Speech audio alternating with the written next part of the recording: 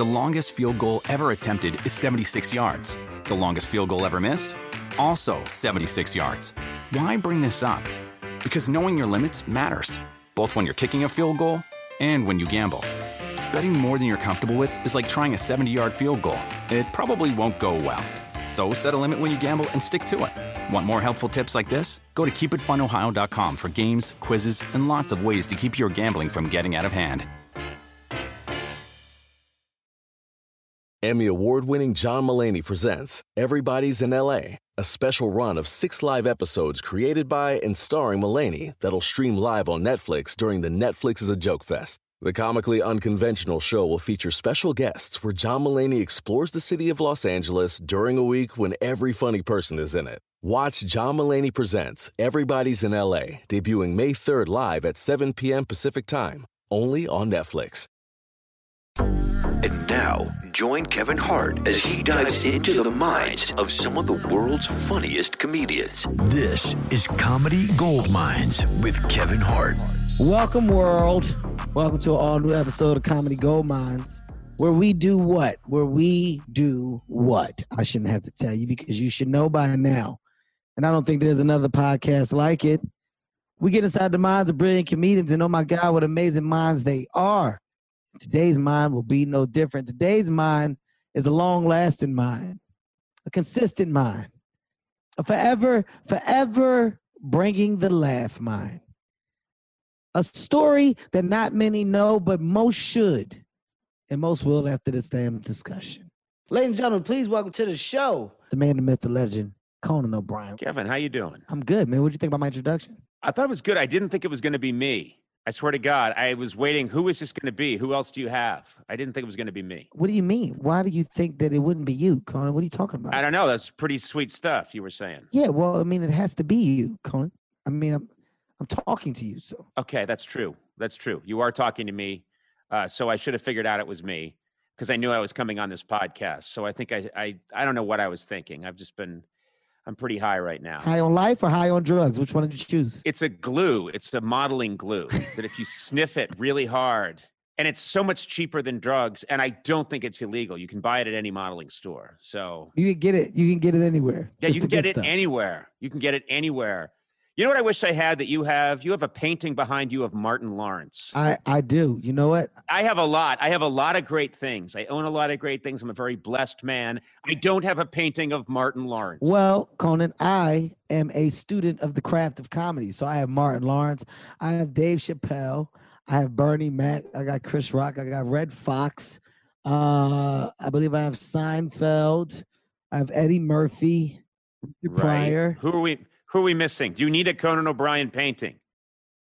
Do you need a Conan O'Brien painting? Yeah, Conan, I'm going to be honest with you. No. No, I don't.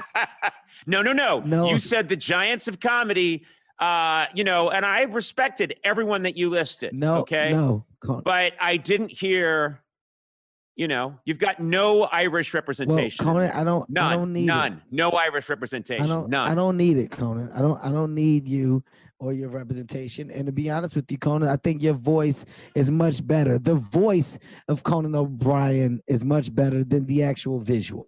That's what I've known. Okay. You're not happy with the face. No, O'Brien. it's not. Your face is fine, Conan. It's the body for me. It's the body. Okay. It's the layout. There's nothing I can do about it. I have a disproportional body. My legs are very long and my torso is very, very short. Yes. And my waist as a result is quite high. So, when I go to a urinal, I unbutton my jacket up towards the top.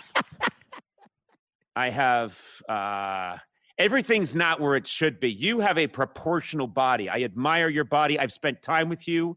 We've done some comedy together. I'm always checking you out. You take good care of yourself. Conan, you bring up a very good point that I'll use as a segue. We have spent a tremendous amount of time together, man. And, look, funny is something that is easy, right? That's the easy gear for you and I. But I will say that you have blown me away from your understanding of how to get to the laugh, right? And it's not you can take so many different streets to get there. And before we go to what most may be familiar with you, by or associate you with, which of course is the Conan O'Brien show. I want to go before that. I want to start off before those times. I want to know how the road of comedy became the choice. Why and how did you get to that? Why did that become the career choice? Okay, I'm going to say, and I'm going to bet that you agree with me. If you're funny or you have that gear or that ability or power, you figure that out pretty young. Not many people figure out they're funny when they're like 45. You figure it out pretty young. For me, it was, what have I got in my tool chest that I can use in this life? And it was a process of elimination. I was not a great athlete. People often think, well, they find out I went to a nice college. They think you must have been really smart. There was a lot of subjects I was not great in. In my family, I didn't know where I fit in. I was the middle child. I had a brother that was much stronger than me. I had another brother that was much smarter than me. And I just figured, I don't even know that I have anything to offer. And then I realized I can make my friends laugh. So I just kept doubling down on that. And so it's not like I had a lot of distractions. If I had been an amazing, football player, track star, that might have been a distraction, but I had no distractions because it was the one thing I thought I was genuinely, naturally good at. So you were able to put all your eggs in that basket. Yeah. And I didn't know for a while. I hedged my bets. I thought, I come from right outside Boston, Massachusetts. My dad is a scientist. My mom's a lawyer. We didn't know anybody in show business. We didn't know. I had never seen any celebrity. It seemed like the furthest, most crazy thing. I mean, I might as well have said, I'd like to be an astronaut.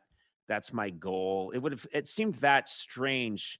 So I just kept it to myself. What about your brothers? Did they have a career path that was more in line with your parents' life and what they did? I think one of my brothers did. I think my brothers and sisters, they had other things they were good at. I was the only one that thought, and for a while, when I went to college and I was determined to be, well, I guess I'll go to graduate school. I'll do something like that. I was trying to hedge my bets. And then I started writing a lot of comedy and performing some of it in college. And I just thought, I have to do this. I have to try it. I just have to try it. So I think by the age of 18, I knew this is what I want to do. I just didn't quite know if I was going to be successful at it. Now, how many brothers and sisters? There's 6 kids. So I am one of 4 boys, and there's 2 sisters. Wow, parents are fucking. No, actually, no. My dad's a scientist. He created us in a lab. Nice. Yeah, these are very uptight Irish Catholic people. Nobody had sex. Well, that explains the legs and the hair. Yeah. Okay. So you're saying, Kevin, that I am a scientific experiment gone wrong. Is that what you're saying? I didn't say going wrong, but I think it's clear. You saying that your dad is a scientist. Now we can just get to the bottom of it. Okay. So, right. Yeah. All right. Okay. Yeah. I mean, I was trying to say, yeah, I have odd body proportions. And then you took it to, that explains what went wrong in the lab. Yeah, but in a good way. Right? No, that's terrible. But in a good way. I know that you wish you had hair like mine that puffed up and was sort of an orangey red. I know you wish you had that. Oh, and you're putting it down because any psychologist would say he's putting that down because that's what he wishes he had. Yeah. Yeah, I mean, that's 101. Good job. You got me there, Conan. I got you good. Yeah. Nailed. Not busted. Even gonna fight it. Busted. Yes. You're busted. Stand-up comedy, you're young. Holy shit, I'm going to do it. Are the parents supportive? Are they on your side with this? Yeah. Or when you say you kept it a secret, you kept it to yourself? No. The parents, first time I called them and I told them I'm going to try comedy, they said, okay. And they said it with like, okay, ... but they let it go. I found work as a writer pretty quickly out in Los Angeles, and I was paying my own way. paying my own rent. The minute you can tell a parent, you don't need to worry about me financially. I could have said I'm a stripper. They wouldn't have cared. And think about that. Think about me for a second, Kevin. Really visualize me as a stripper, as a male stripper. No. Please. I want you to think about it. No. I could draw it. No. I could draw it for you. No. I've learned, I'm doing this really cool thing where when people say things to me or ask certain things, I'm giving direct answers. That's the new version of myself that you haven't seen yet, Conan. Like, I could have said yes, or I could have said, oh man, okay. But I've learned to go, no. I think I've known you for, 12, 15 years. You've always been direct with me. Yeah. You've always said, stop it. That's stupid. Does any of this sound familiar to you? That's a bad idea. You look dumb. Why are you wearing that? Wow. Yeah. Now that you say it, it's not that new. Maybe it's not that new. It's something that I've had for quite some time. You're very, I think you learned it from me. I think I helped you get there. Yeah, I think you probably just helped me get to the point where I can make those decisions faster. You're on the stand-up comedy circuit. How long before you got your feet up under you? How long before? Oh no, I never did stand-up. I did improv. Oh. Yeah, I never did stand-up. I thought you dabbled. For a second. Oh, I dabbled. I dabbled later on. I did a stand-up tour a couple of years ago, but early on, everything I did was I did some stuff. I did stuff at the Groundlings Theater in Los Angeles.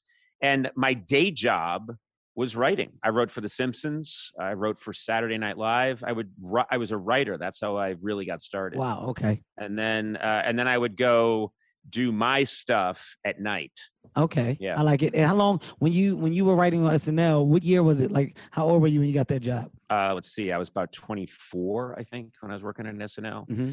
And great cast. That's Dana Carvey, Mike Myers, Adam Sandler comes on. Chris Rock. I think I wrote the first sketch Chris Rock ever did on Saturday Night Live. That's huge. And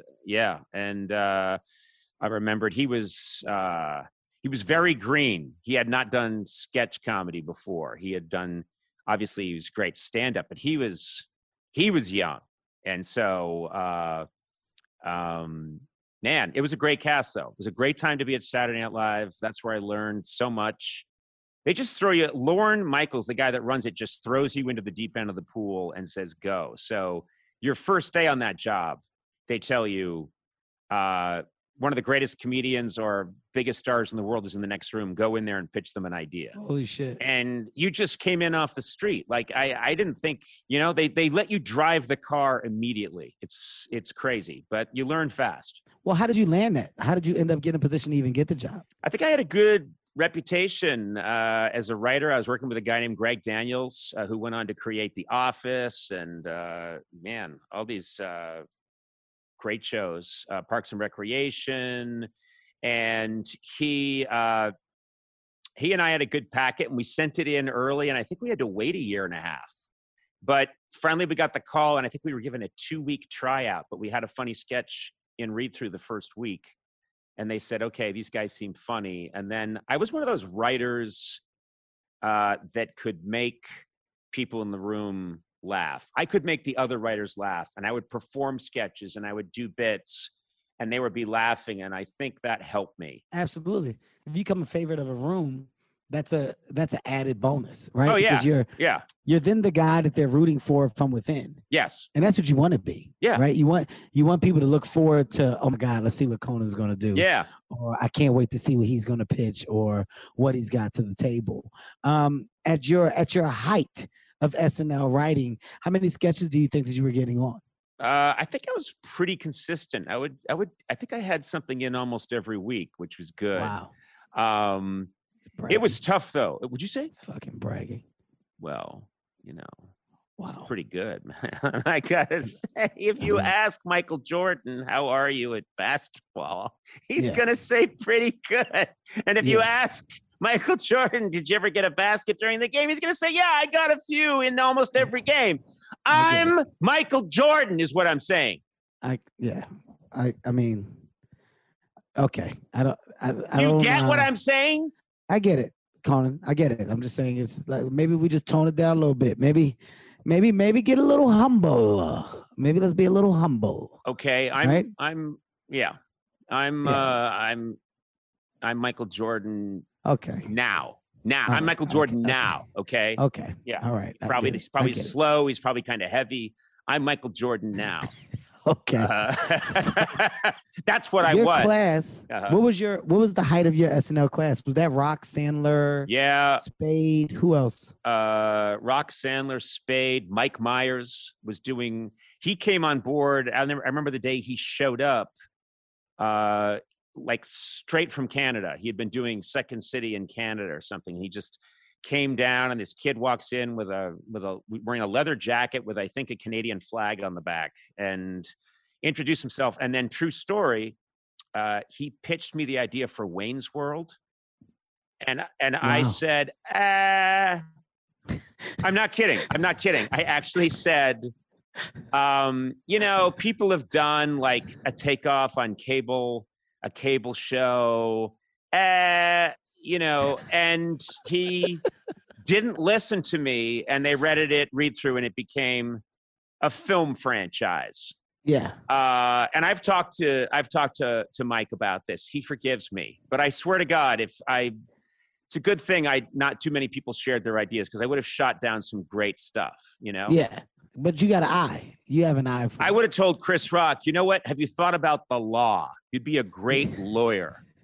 I don't really see you as a stand-up. That's not really you, Chris Rock. I see you as doing real estate law. Yeah, construction. Estate law. Yeah, exactly. And working out like, are we allowed to build on this land? Do we really have all the permits? You look like the guy that's responsible for permits, Chris. That's what I would say. That's what you are. Permits. I gave so many people. Yeah, I said, I told Sandler, I thought he'd do very well as a tailor. There you go. Yeah. Who do you think was the talent that honestly, and this is no shade to anyone, because it's such a talented and amazing environment that you were part of, but who was the talent that blew you away? Like, where you absolutely knew, oh my God, we're looking at one of the next biggest stars in the world. I mean, because it's so many. You got so many that's a part of that class. Who did you know for sure was going to pop? I have to say, because so many of them went on to huge things. And Chris is a really good example of, he was, I could tell, he wickedly smart, really funny. But I remember at the time, and I think it's true, he was doing sketch comedy, and I was kind of thinking, he's fine in sketches, and he's done some really good sketches, but he's got another gear that he doesn't get to do on this show. Mm-hmm. And then sure enough, he blows up when he really blows up when he gets away from SNL and starts doing his stand-up. And so the specials. Yeah, his specials. And that's when he becomes this comedy icon. And so I think some people think that Saturday Night Live is the answer, but it doesn't fit them precisely. Like, I think I had to go off and find my weird thing, and that's where I could flourish. I kind of think of all the people I saw go through, Sandler might have been the one where he has this, as you know, he's got this very intense energy that, and he's very silly, but he's also got a charisma, like a leading man charisma. And absolutely. And he kind of had that at the show, which a lot of sketch performers don't have. And he just, you could tell, I mean, he can play music. He's always the kind of central figure in the room. I thought he really had something special. Chris Farley, obviously, absolutely, was someone who I saw as being like a force of nature. You and I know a lot of funny people and clever people, and then you meet these people that they would show up on a weather map. Like, they radiate a kind of energy that you can't fake. And it goes beyond being clever. The longest field goal ever attempted is 76 yards. The longest field goal ever missed? Also 76 yards. Why bring this up? Because knowing your limits matters, both when you're kicking a field goal and when you gamble. Betting more than you're comfortable with is like trying a 70-yard field goal. It probably won't go well. So set a limit when you gamble and stick to it. Want more helpful tips like this? Go to keepitfunohio.com for games, quizzes, and lots of ways to keep your gambling from getting out of hand. Emmy award-winning John Mulaney presents Everybody's in L.A., a special run of 6 live episodes created by and starring Mulaney that'll stream live on Netflix during the Netflix is a Joke Fest. The comically unconventional show will feature special guests where John Mulaney explores the city of Los Angeles during a week when every funny person is in it. Watch John Mulaney Presents Everybody's in L.A., debuting May 3rd live at 7 p.m. Pacific Time, only on Netflix. Did that energy, did that environment motivate you to go, well, wait a minute, I think that there's a world for me in front of the camera. I'm starting to flourish and not just writing the jokes, but when I'm pitching the jokes, like the transition to you becoming the guy in command, becoming the guy in control of a machine, it doesn't just happen. I feel like it has to be thought out, right? You're, and in knowing you are a well thought out guy. It's not thrown on the wall to see what sticks. It's a plan. Yeah. So how did you start to conform and put together the idea for you to now be a presence in front and not behind? Well, I'll tell you, I have one of the most unusual show business stories of all time. It's completely unusual, and a lot of younger people don't know about it. It was a big deal way back in 1993, but I leave Saturday Night Live. I start working on The Simpsons, but the whole time I'm very frustrated. I thought you were going to say FedEx. I had heard a rumor that you worked for FedEx. That was in between. Yeah, okay. It was Saturday Night Live, FedEx. FedEx. Yeah. Got it. And okay. I loved FedEx. I was going to stay, but they asked me to leave. Got it. They said, "This isn't. You look bad in the outfit." They just were It was buying a lot of leg. It was a lot of leg. I wore you've seen the shorts that basketball players wore in the 80s. Yeah. I wore shorts like that, very short shorts, and it was a lot of white leg and freckle. And they got upset. Yeah, and I wore sandals with that. Rightfully so, though. Yeah. Rightfully No, so, I don't blame them, but they said, please go. And so I got to The Simpsons and I worked there for a while. And as I said, I was doing improv, but what was fascinating was this very complicated story, but suddenly there was an opening. David Letterman announced he was going to leave NBC and he was going to go to CBS. And NBC was stuck without a late night host. And this is an insane story. Today, if that happened, there'd be 650,000 people to choose from. There'd be millions of people to choose from the 800 late night shows that already exist on every format, but also on YouTube, everywhere, on the internet. Back then, there's no such thing as the internet. There's nothing. And they didn't know who should replace Letterman. So they went to Lorne Michaels and they said, you find the guy. And Lorne Michaels went looking for people. And then he said, he actually asked me, Conan, would you produce the show? And I said, wow. Yeah. And I said, I don't really want to produce the show because I'm trying to get that other side of my career going. And so I didn't want to do that. So I said, no, I go away. And then Lorne calls me back like a month later or whatever. And he says, hey, we're auditioning people. I haven't found the right person yet. Would you audition? Because he had seen me acting like a jackass all the time around the office.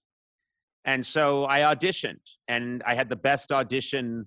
I was funnier in that audition than I was on the show for the first 2 years. I just had a great audition and it felt right.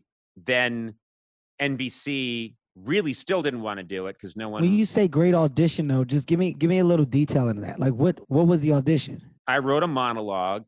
They had me go to the Tonight Show set in Burbank. Okay. After the audience was gone, they brought in another audience. I did a monologue, and then they surprised me with 2 guests. One of them was Jason Alexander from Seinfeld, and the other was Mimi Rogers. And I felt very at home behind the desk. I don't know why. I was dressed terribly. I had a blazer that I kept in the back of my, that's right, Ford Taurus. I drove a Ford Taurus. By the way, Kevin. I mean, I see that. I know you do. Yeah, I'm not that, like, when you say that, Conan, I don't want you to think that there's a moment where I'm like, oh my God, what? Like, and this is respectfully, because we're friends and I can tell you stuff. Yeah. I don't expect you to drive anything else besides that. Right? Like, if it's not that, it's like, I don't know, maybe a Kia. Yeah. Right? I tried to get a Kia. Yeah. Because I wanted a girlfriend, and I thought, if I'm driving a Kia, yeah, that thing's a magnet. That's a magnet. You know what I mean? I'm gonna walk up to the Kia, and there's just gonna be women in the driver's seat saying, you know, let's go. But yeah, so I went, and I felt very much at home. Then NBC still didn't want to do it, and I think they wanted to hire Gary Shandling, and I think at the last minute Gary Shandling said no. And then they just said, screw it, we've run out of time. So they said, oh my God. Yeah. And so they said, it's going to be this guy, Conan O'Brien. And are you serious or are you fucking around? I am serious. This is exactly what happened. And it was insane because newspapers couldn't find a photo of me. There was no database. There was nothing, you know, they couldn't find pictures of me. So they were calling up people. Like, they called up Kevin Nealon and asked him, what does he look like? Wow. And then they picked me in late April. I don't get to start working on the show until late May. And the show has to premiere September 13th. That's no time to put a show together. We didn't have a set. I didn't have writers. So I scrambled. Fortunately, I knew a lot of really funny people. And we just, I don't think I slept for a couple of years. I think those first couple of years were incredibly intense. I got the shit kicked out of me by the critics, and rightfully so, because we just were figuring it out. It all looked weird to people. But then slowly, I think, there are all these young comedians I talk to now. You know, I talked to like a Bill Hader or a John Mulaney, or these people, and they say, yeah, you were the show we watched because that was our sensibility. They were kids, but they were looking for the new thing. And what I was hearing from the executives at NBC is, this is shit. This is weird. Really? Well, yeah, they really didn't like it. And they kept trying to find a replacement for me. They kept saying, we're going to fire you soon. And I mean, look back on it now, I don't know how I survived it all, but I mean, you it's crazy though that you went through the, you know, if you're talking about like right now, if I mean, what the fuck? Like, it's crazy to me that you would even be on the side of negative reception or a conversation when you're a guy that was given a chance, and that chance came like at such a fucking like it was thrown at you. It was like getting hit by a meteor. I've said that to people. People have said, well, Conan, give me advice on, you know, how you got your late night show and what should I do? And I said, that's like telling a guy. That's like going up to a guy who was walking in a field and a meteor hit them and they somehow survived, and asking them, how do I do that? You can't. You just, I did a lot of stuff beforehand to get a name in comedy and to get a lot of, but I did not have the on-air experience. I really didn't have, it was crazy. Lorne Michaels suggesting me was crazy. I probably had a much better audition than I was entitled to have just because I was so loose. I thought, I'm never getting this. So I might as well have fun. I had a blast in the audition. And then they called my bluff and said, Tag, you're it. And I was scared. I mean, I was rightfully scared. I thought this, and I think the Vegas odds were this guy's just going to be a national joke.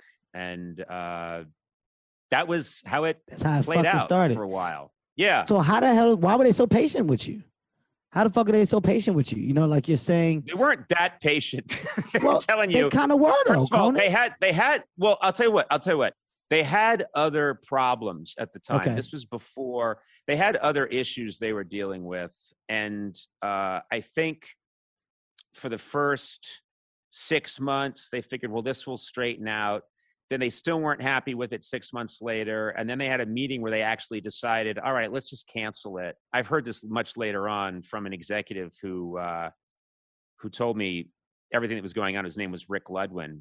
And he said that, yeah, you were canceled. He said, we actually had a meeting where you were canceled and everyone said, good, that he's done. Let's get the new person. And there was another host of a 1:30. They just start. I'm not kidding. They start giving you the whole guys the honest truth. They canceled me, and they had another host at like who was on at 1:30 that they were going to, but he was still pretty new, and so they said, okay. Someone at the end of the meeting when most people left said, I think it was Rick Ludwin said, I don't think that other guy is ready just yet. And so the guy running the meeting, Don Ohlmeyer, said, all right, just keep Conan for a few more months until the other guy's ready.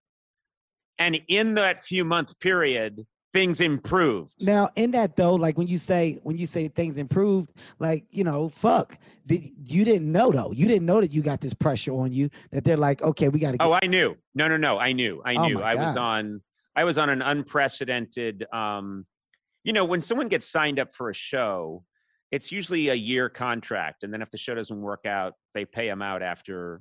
If the show gets canceled, they pay them out whatever's left over. But that's a standard sort of deal, a 6 month or a year. So I was on a year contract. And then after that year was up, they said, we want to switch you to a contract that renews week to week. Yo, this is what I want. I'm not kidding. So we said, we can't do that because we hire writers and they're on 13-week contracts. So we can't hire writers if you just put me week to week. And so they said, okay, 13 weeks. So I was on 13-week contracts, and every 13 weeks they'd tell me, okay, you get 13 more weeks. And so it was a terrible, I'd never want to live through anything like that again. It was bad, but it was also, man, if they put you, because I know you, Kevin, if someone put you in a burning building, you would get out of that building. I'm getting the fuck out. You're getting out. And if they lock all the doors, you're getting out.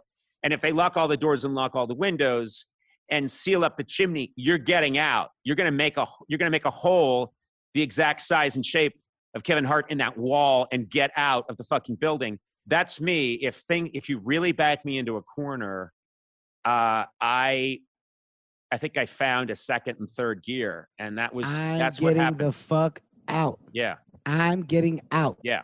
Point blank. Yeah. And I'm getting out. I'm going to make this work. This is going to work because I don't have another option. I'm not going to become, a guy that mistakenly was given a show and fucked it up. That's just not going to happen. So, well, what I love right now, I mean, listen, what people really truly don't understand is not just the road, the road that we go down, but how truly fucked up the cobblestone is on that road before success, right? Yes. And there's a lot of unfortunate blood, sweat, and tears. And we're talking about the accidental opportunity that wasn't supposed to be the opportunity. Right. I mean, last time I checked, The Simpsons, holy fuck, The Simpsons is an amazing goddamn thing. It's one of the biggest and best shows to ever touch television. You got a job on The Simpsons. Right. Okay, it's go time. Right. Now you get asked to produce some shit. Well, no, not really. It's not really what I'm trying to do. But, I'm trying to do this stuff. And then doing that, they throw some curveballs at you and you end up auditioning the host. And off the cuff, you're great with these guests. Oh, my God. I'm now in development for the Conan O'Brien show, which just so happens to be shit in the beginning because there's no flow to it. Right. But because of that, you go, all right, well, y'all not going to fuck with me this much. You're not going to do this to me. Y'all not going to push me down like I'm not the Michael Jordan of writing, by the way. That's what you said. And the fucked up thing, we're joking. But Conan, I know you're not playing because I know that you know how funny you fucking are. I meant Michael B. Jordan. Now it makes sense. Oh, you thought I meant the basketball? Oh, yes. No. Okay. God, no. That's great. Okay.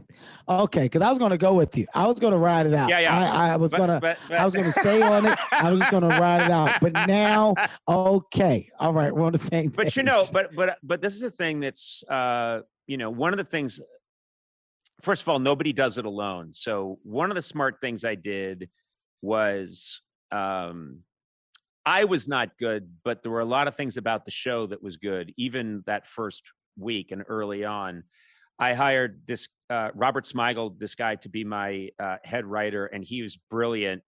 And he and I hired a bunch of really great writers. And then we found Andy Richter, who's a really funny guy.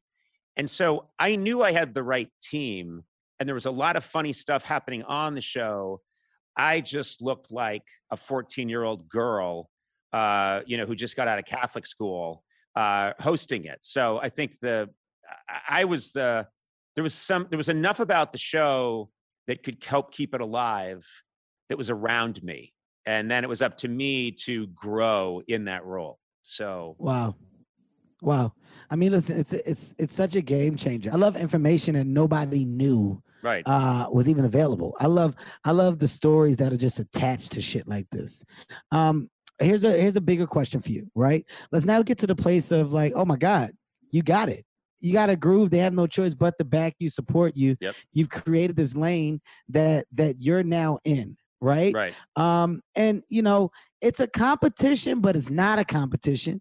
But yet it is. Yep.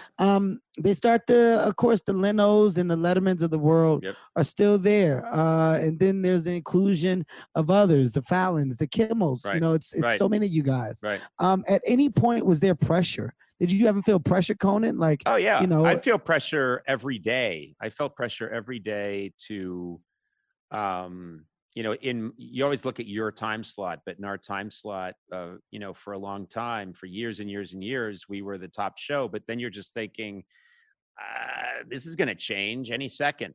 You know, this can change overnight, and then I'm in trouble. So you'd get the ratings every Tuesday, and I would walk to work and just have acid in my stomach until I got that number and knew, okay, we're all right for today.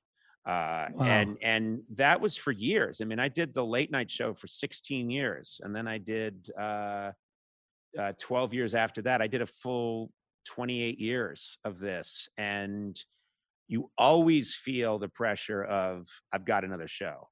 This show today was great, but I've got a show tomorrow. How's that going to be? And that's intense. That gets to be intense. I had a conversation with Letterman on here, which was such a good talk, man. Like he opened up about so much about his past, about anger issues, just about the person that he was, that he's not proud of, etc. But he mentioned that thing, that going to work and the numbers, and nothing matters but the numbers. What are the numbers? The ratings. Fuck. The pressure that comes with that, the pressure that you're putting on staff, on other people. I think the thing that would have acted as a balance for me, if I ever, you know, had have been on a show as such, right, where I'm acting as the host, you're making careers, Conan. Yeah. Like, you know, I'm loyal to you, and I love you to death because you helped make my career. Without the approval of, let's have them on, well, I don't have a place to go on and really show this other personable side. Right. So, you know, I think that there's I don't want to say oblivious, because I don't think you're oblivious to it, but I don't think that you guys, am I saying you guys, the hosts, the Right. people that are responsible for late night, that were responsible for the old school side of marketing promotion, that were attached to projects, TV shows, whatever the fuck it was, literature, Right. anything. You needed these people. I don't think that you give yourself enough like of being responsible for the progression of Hollywood over the course of how many years did you do? 28. Yeah. 28 fucking years. Yeah. 28 years.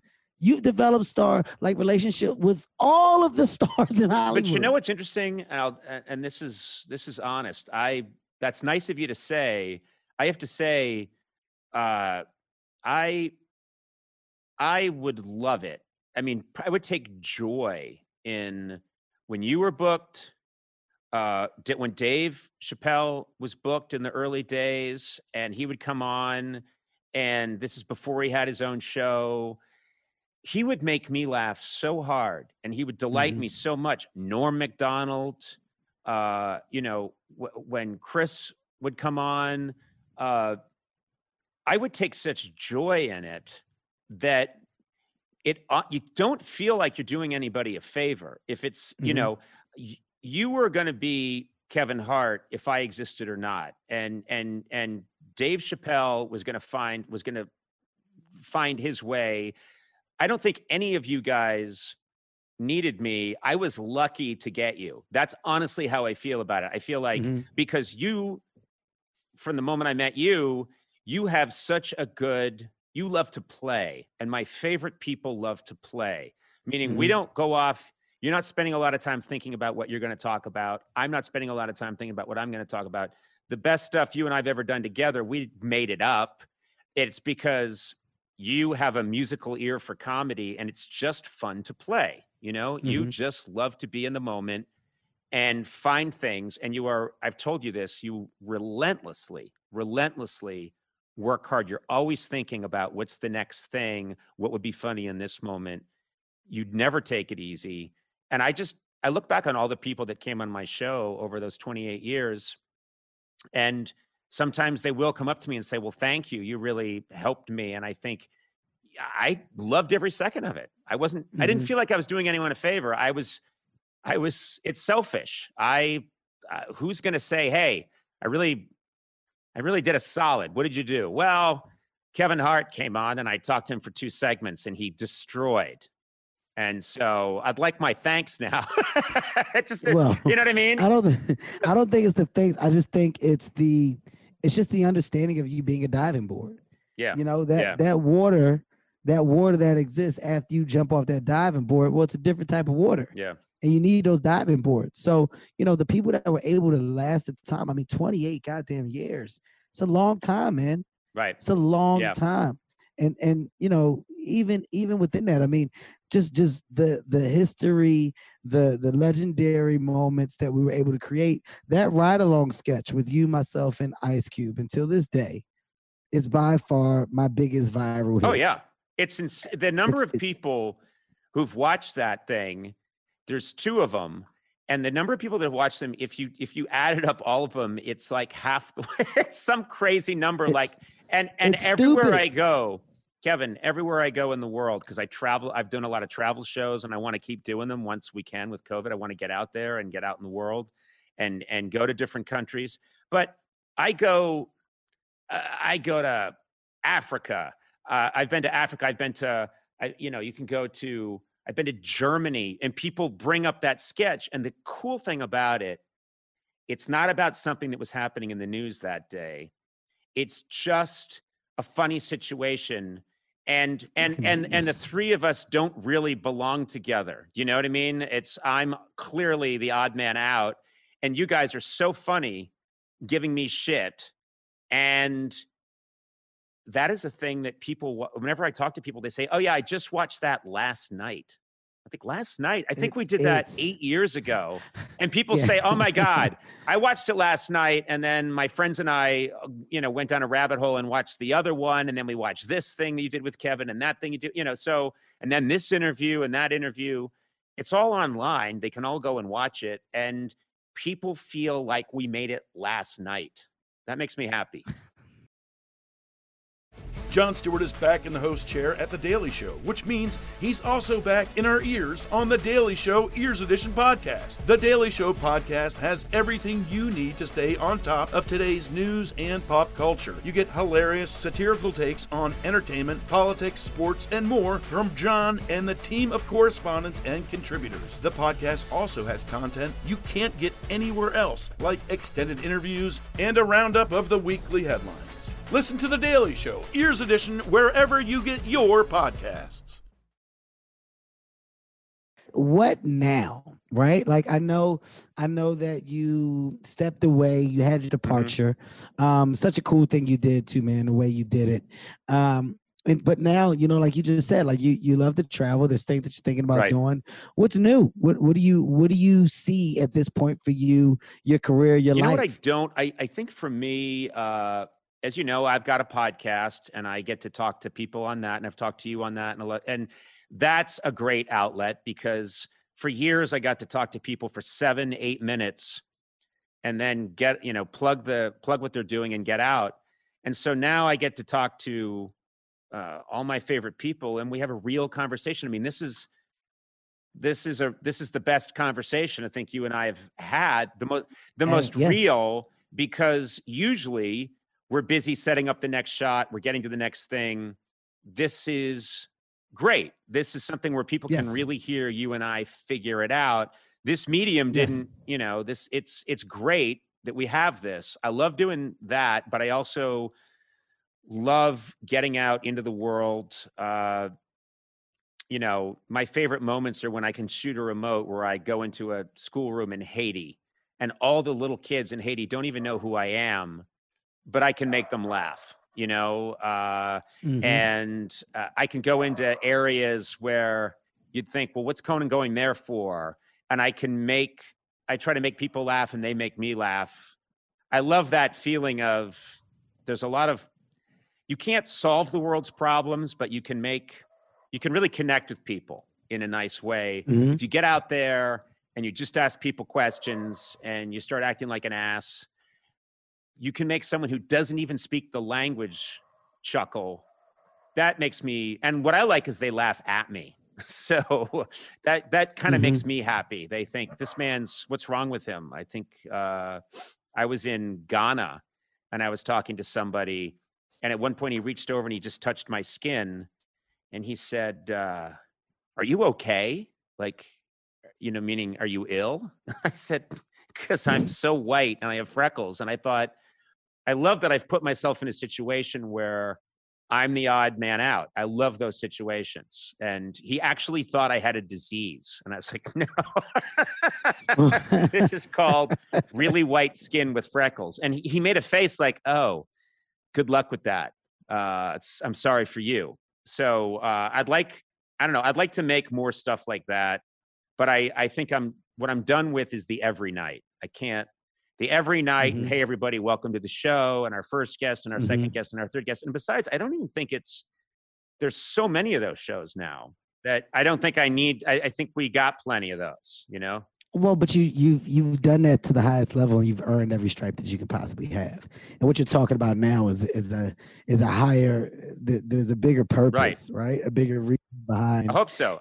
Yeah. And your existence. But I like that I like that in this discussion, it's even talking about finding that thing. It's even talking about, hey, there's fulfillment in me making change and going to other places and having this kind of impact. That's a discovery. Yep. That's self-discovery. That's self-growth. And, as people, we can only hope to get to that place, to get to that point. It doesn't just happen. You can only hope for it to happen. I think that's special, man. I think it's also very human to want to be useful. Like, I keep thinking, this is the thing that goes through my head. Not how can I make, I'm good. I've got a nice life. So I don't need anything, but I would like to be of use. I would like to be doing something that I think that people look at it and go, oh, I'm glad he did this. This is helpful in some way. And so I don't want to just make something to make it, or for my ego, or because I want a new billboard, on Sunset that says, check out Conan's new show. I'd like to make something that someone might need. So I'm just figuring out what that is. Yeah, Conan, marriage is the happiest place on earth. And I don't know if you, it's the happiest place on earth. And so I don't know if you know that, but that was an example of how happy it is. This is a good question for you, right? And then I have more questions for you about the marriage, what just went down. Yeah, maybe you don't. I just witnessed some stuff that I need to really get into. Maybe you don't need to get into it. It's a dark place. Listen, here's what I want. You said something that stuck out, man. You said, I can't do the everyday. Yeah. And you're married, man. Family guy, right? Yep. Did the everyday ever take a toll on household, on family? Oh yeah. Yeah. Oh yeah, definitely. Everything. My wife talks about it, and she's amazing, and she was very patient. But she talks about how every decision in the household revolved around my schedule, meaning, when we couldn't just take a vacation unless I had a network approved break that was slotted in. Do you know what I mean? And for years, those didn't come along very often. So work always came first. And I look back on it now and I think, I thank God she stuck with me, because now I'm on this other side of things. And,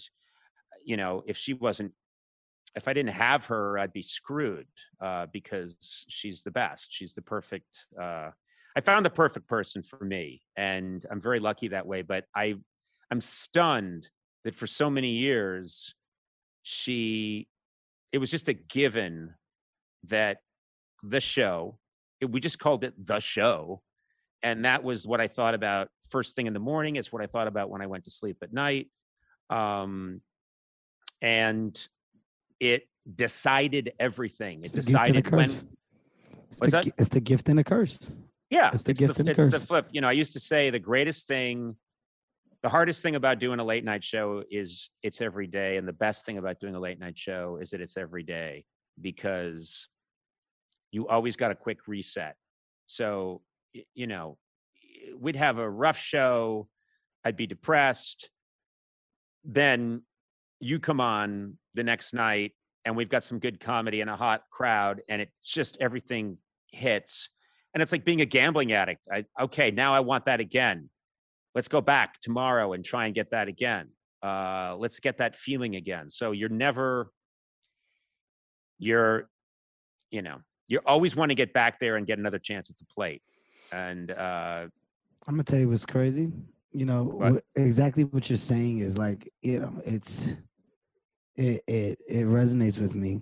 Because you start to realize that, right? Like and I've talked about it a little here before. I've said it. I've had conversations with other guests, and it's like, you try your best to just prioritize and, put your family in first and make sure that you're making the time. But the compromise of business to that, or work to that, is always lopsided until you get to the point where the light bulb really goes off. Yep. And talking to you now, I can see like the light bulb, it's went off. And when it goes off, it's like, okay. And it's not about how you get there. It's just about when you get there. And this thing that we're in, this machine that we're in, when you're in it, you don't realize how many miles per hour you're going. Like this fucking engine is souped up. Yeah. It's a supercharger with a Whipple with a goddamn, they done did so much modification to this shit that when you're in it, you look up and you blink and you go 28 years. I blinked and I go, I'm 42. I'll be 43 this year. And you go, what the fuck? How many movies? How many TV? How many tours? Yep. You look up and the kids are around, and you really do start to have those, those moments, those reflective moments of, wow, this is what I lived for. This is what was the focus. And now, well, shit, I gotta rewrite that. We gotta, oh my God, I'm right there with you. I'm in the same space. Well, here's the thing. Here's the question. The question I'd ask you is, what is it you could get now in a career that you haven't already had? I mean, you're a good example of someone who has pretty much, I can't think of a medium where you haven't had a crazy impact. And then you wonder, the trick at a certain point is, how do you keep the fuel going? Yes, you want to take care of your family. You want to make sure you're present. You want to make sure you're there for the people that you love the most. But if you want to keep working and figuring out your craft, you have to figure out, what is it I want that I already haven't had? What's going to excite me because I haven't had it? You know, if someone calls you up right now and says, there's a movie, I don't know, how many movies have you done? Have you done 35 movies? Have you done 40 movies? You know? I think there isn't another level of success that you're going to reach. I'm really good at finding more fun. Right? Yeah. That's good. I'm really good at finding more fun. Oh, I switched it up. I punched the fucking world in the stomach with some drama. I found some more fun. I'm gonna go back to comedy, do some stuff, but I'm gonna come back and I'm gonna hit you with another version of drama and find some more fucking fun in the discovery of what else I can put on display in the world of presentation for my craft, right? Stand-up comedy. I just developed a new set. I'm finding more fun. I think I'm addicted to that. I'm addicted to that. And no matter how much I talk about it, and I realize that me and my wife have these conversations. Babe, we put a age on the tap out. Like I committed to my wife like an age. I've said it a couple times, but I'm trying not to keep saying it because I don't want to keep committed to it, because then I'm gonna be a fucking hypocrite if I go over it and I'm gonna have some shit with my wife that's gonna be good. But I'm already thinking like, okay, here is where it's gonna stop. Because I don't see myself ever, I can't get up in the morning and just be cool with going downstairs and I had some juice, and then I went outside and cut the grass, and I came back in and, I sat down again on the couch. And that period where your kids are gone and you're just there, and then your kids get back, you eat dinner and stuff like that, and they're there. I gotta work on being okay with that. Well, I don't know that you ever can. I don't think you can take it down. You can lower. It's not turning it off. It's just lowering some of the knobs and adjusting them. I don't think your wife would be happy if you were around mowing the lawn and then drinking juice indoors. She's not going to like that. That's a lot of juice. Juice is high in sugar. You're going to get very fat very quickly. The grass, and you know it, you've got that fake grass. You don't have to cut it. You've got that plastic shit grass. You know what you've got. It was put in. That's not real. So but you just got to adjust the knobs. That's what I'm trying to figure out is, I like to work. Mm-hmm. I need to work, and it needs to be part of my life. And I don't want there to be a time in my life when I'm not working. The question is, what is the nature of that work? But I don't know. I'd be very shocked if you hit an age when you decide, well, I'm done. You're not going to see me anymore, and I'm going to be inside drinking juice. I don't think I see that ahead for you, and I also don't think it's necessary. I don't think it's what people want. People, you can surprise yourself. You could do, you could slow down, but then you could make a movie or come up with an idea when you're 65 and it blows everybody away. And it gives you a lot of satisfaction, and it gives everybody a lot of joy. So why, there's no stopping. There may or may not be. I love the fact that we can say TBD. And that rhymed, but it wasn't on purpose, but it made perfect sense.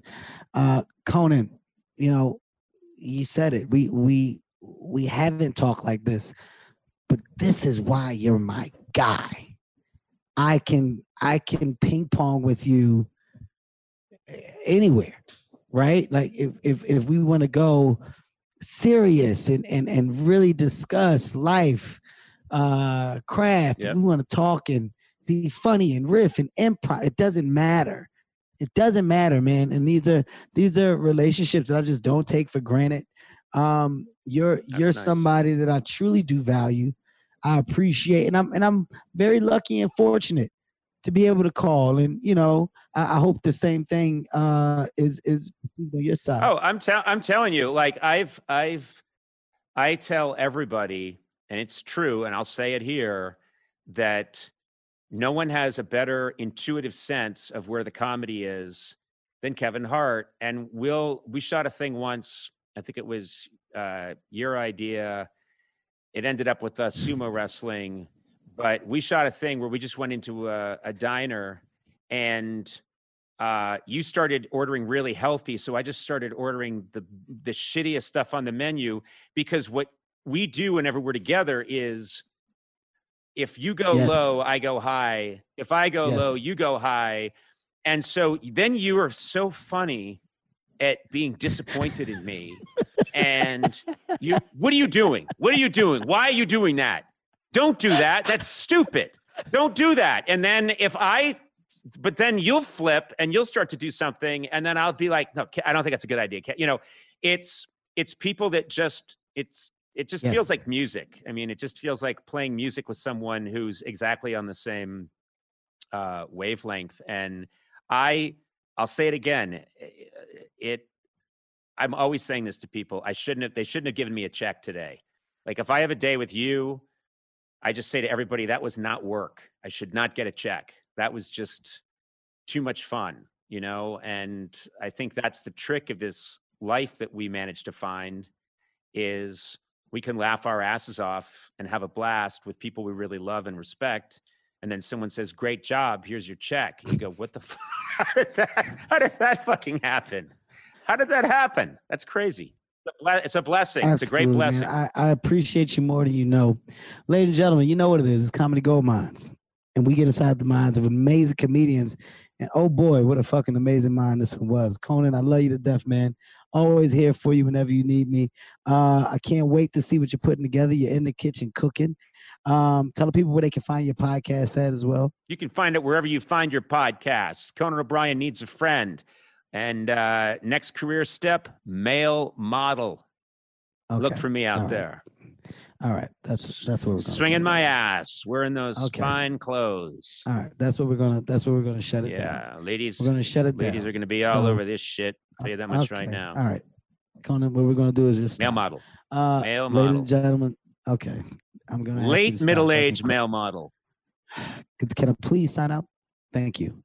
Comedy Gold Mines. We'll see you next time with another mine. It'll be hard to follow this one. Love you, dude. I love you too. Thanks a lot. And tell your wife I said hi. Will do. Bye-bye. Comedy Gold Mines is a Sirius XM and LOL audio production. Executive produced by Kevin Hart, Ty Randolph, and Eric Weil. With Tastemakers Media, Emil Garner, and Ian McDonald.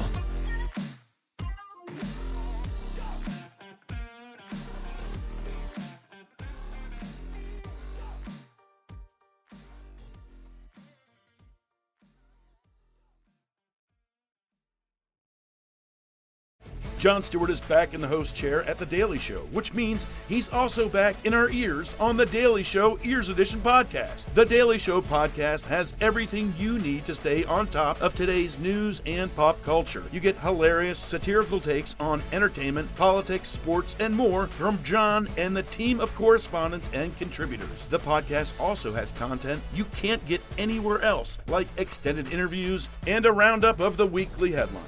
Listen to The Daily Show, Ears Edition, wherever you get your podcasts.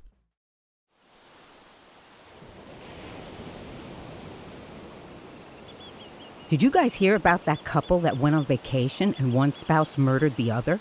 In fact, the entire vacation was planned just so that they could make the murder look like an accident. Ah, so like a slaycation. Oh boy, sounds like a fun new true crime podcast to me.